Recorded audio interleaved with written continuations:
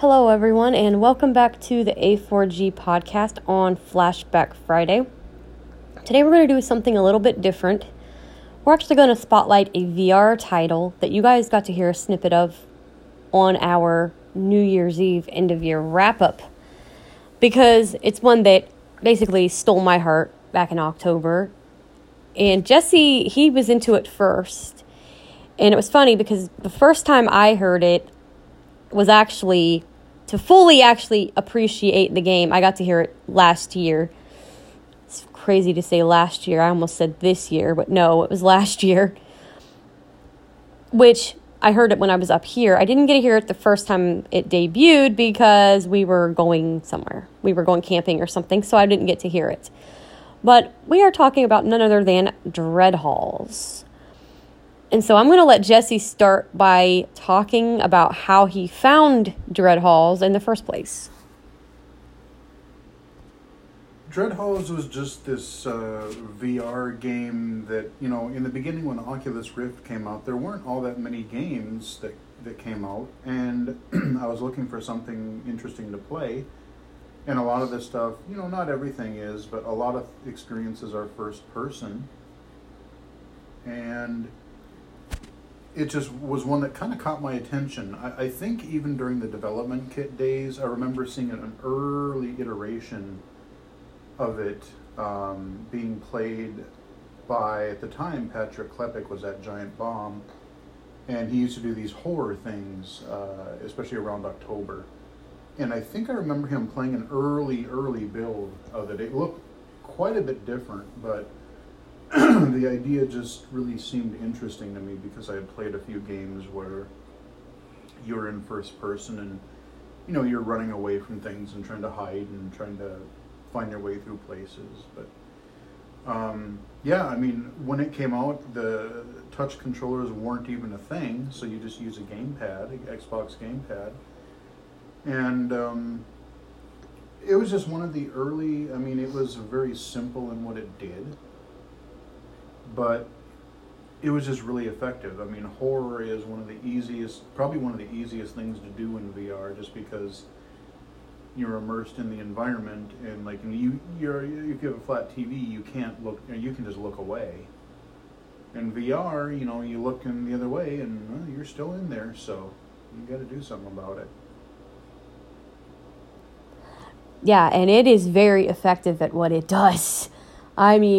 I can't see Dreadhalls, and whoo, baby,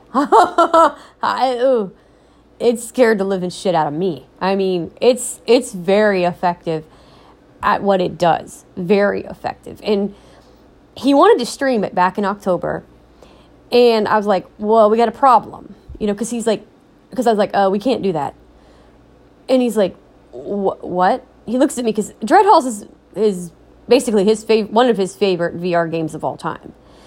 And he goes, why? You don't want me to stream Dreadhalls? I was like, no, it's not that. I said, honey, you can't stream Dreadhalls yet. I know you wanna, but you can't yet. He goes, why? I said, well, there's a problem. Because back then we didn't have two mics, for one. But two, I was on a separate headset completely. I was basically on the one I'm on now. And he was on his regular computer headset.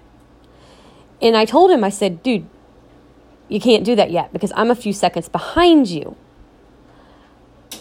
And I'm going to let him finish this story about how he discovered something that he was able to pull off. And I'll tell you my side of it afterwards. Well, it's just, if you're listening live, you're always going to be, if you're listening via stream, you're always going to be a little bit behind. So, if I react to something, like I said, there can be, especially when you're first starting and you're not quite used to it, you don't know what some of the sounds and stuff are.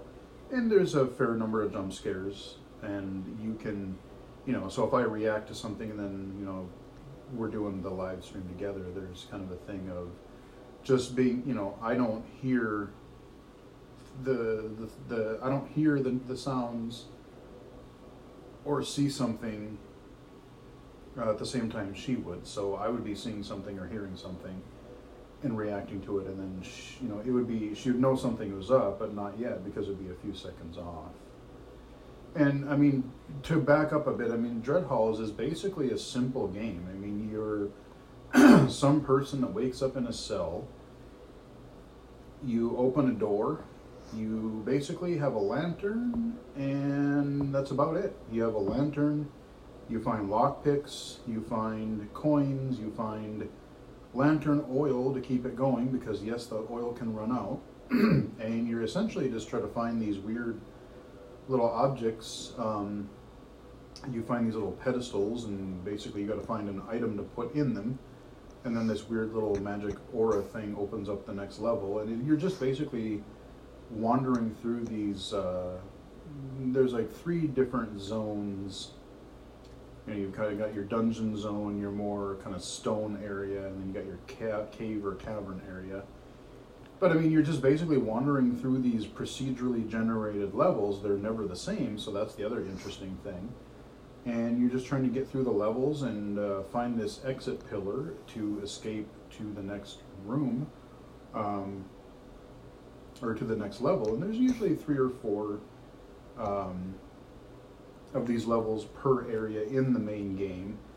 And I've gotten so used to it that, yeah, I will die a few times here and there, but I mean, like I said, in the last end of year stream, or end of year podcast, I was able to beat the whole game. I mean, I died a few times too. I got a couple cheap kills, but in the time that we recorded, I mean, I beat the game, and I was putzing around in like a nature VR thing for the last little while. So you have the main campaign, but then you also have basically kind of an endless, randomly generated, like a survival mode, where you basically just dumped into a random level, and you just try to escape, and then it just generates another one. Could be any theme, and just random level, random order. And there seem to be a little bit more enemies in there. So you have, all kinds of different things. You have more enemies that'll appear and kind of disappear. You'll have ones that kind of grow out of the ground. You have ones that will just kind of like fade away. Then you have ones that are a little bit more persistent. And there's a few different types of enemies that you can't attack. So you either got to run and hide, or escape, or hope they disappear, or just basically get out. Yep. And so what happened was, basically, he's like, oh, okay. So he decides, okay, we're going to do this. So he's troubleshooting another game. They kept wanting to go to his VR headset. Perception, which we had talked about before. Yeah, still having trouble with that. Still fighting with that game, because that was one of the fan requests that we weren't able to stream. But basically, he was troubleshooting that. Well, he all of a sudden gets on his computer, because he'd found out he could stream VR, but then I told him that problem that we were having, that I would be behind him. I'd have to go in the other room so that I wouldn't react. Well, he didn't want that, because at that time, people were wanting me on streams. So he's like, well, we can't have that. So we turn around, and I walked out of the room for a moment, and I come back in, and I'm sitting on the couch, and he goes, all of a sudden he goes, hey, check your headphones. Tell me if you can hear anything. Okay. So I'm thinking, oh, he got perception to work. So I get up and I go over, pick up the headset, and I'm like, wait a minute. That's some weird audio. That's not perception. What the heck is this? Then all of a sudden I hear this. What the heck? And he starts laughing. I'm like, that's not what I think it is it? He goes, what? I'm like, is that Dreadhalls? Yep. He was able to mirror the VR, the audio, to his computer so that I could hear it at the same time he did.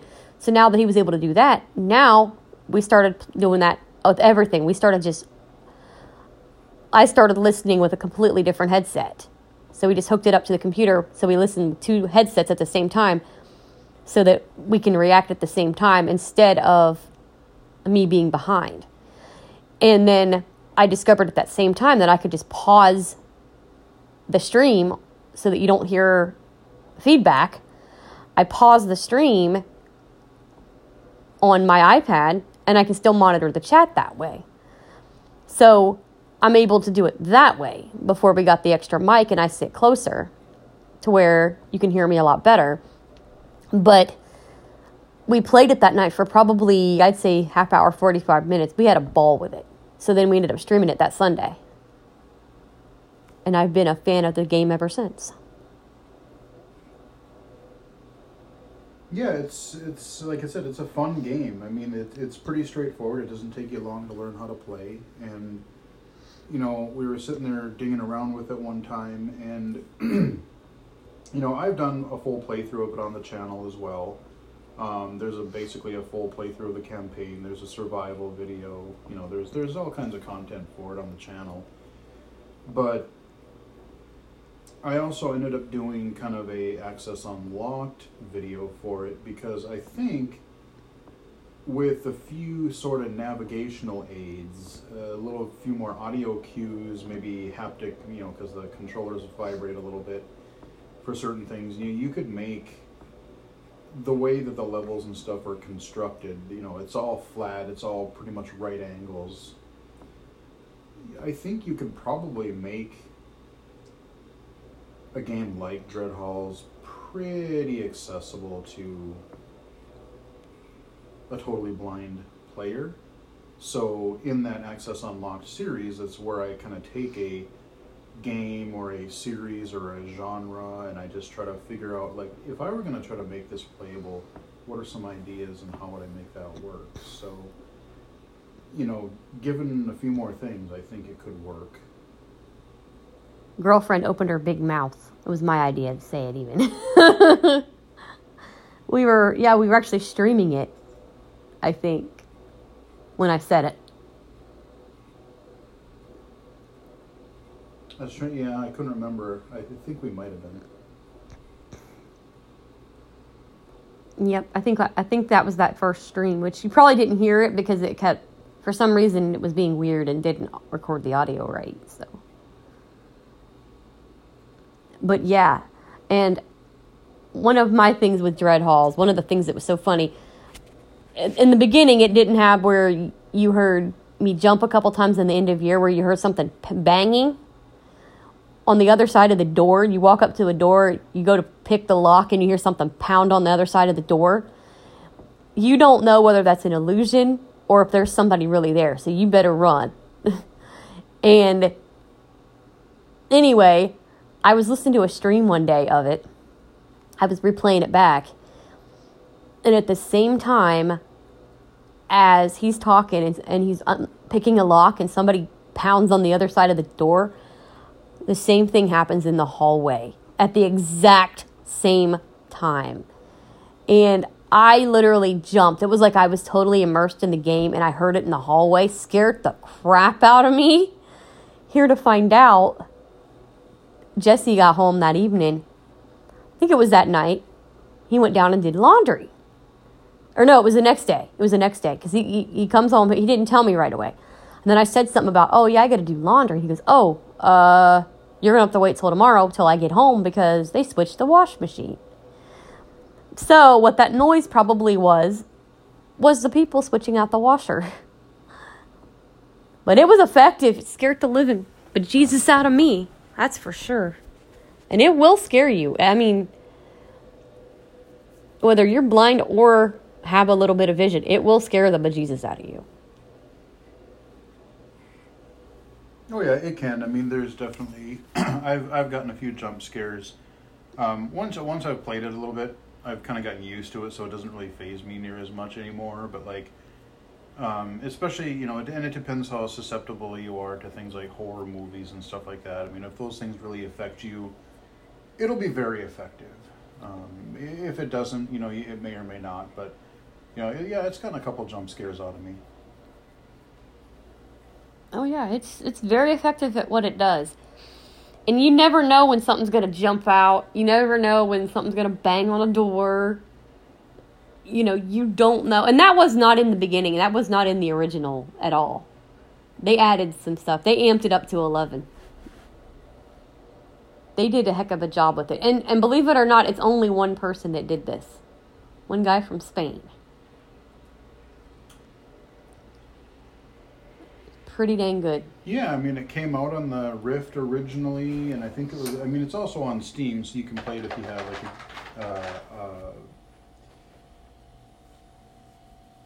HTC Vive or something like that, but they also put it on the Quest this fall, so you can have a portable version, so when you take it out, you know, you take it somewhere, you can go kind of scare whoever you want to. And I'm, like I said, I would be really curious. I mean, I know he was supporting updating the game and working on the Quest version last year, but now that that's done, I'm wondering, like I said, I wish I could find more of a presence for that developer online, because I'd be very curious as to see what he might do next. So you never know.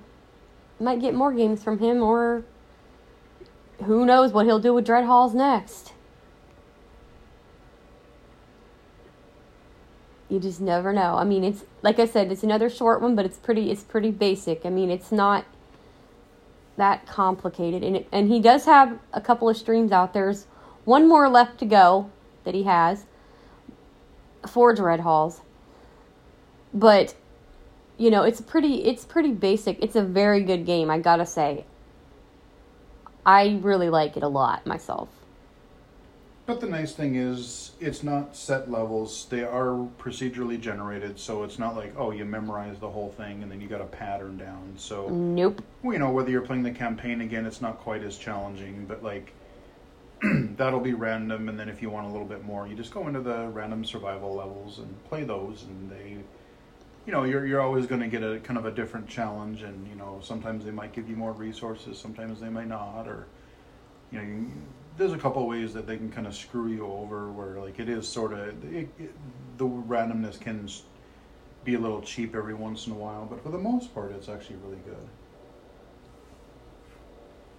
Yep. I mean, like I said, it's effective. It's tense. Man, is it tense. It's very tense. Very good. I was impressed. I mean, I gotta say, I was very much impressed with it. So, there is your Flashback Friday for today. Hope you guys enjoyed it. And we will see you soon. Later.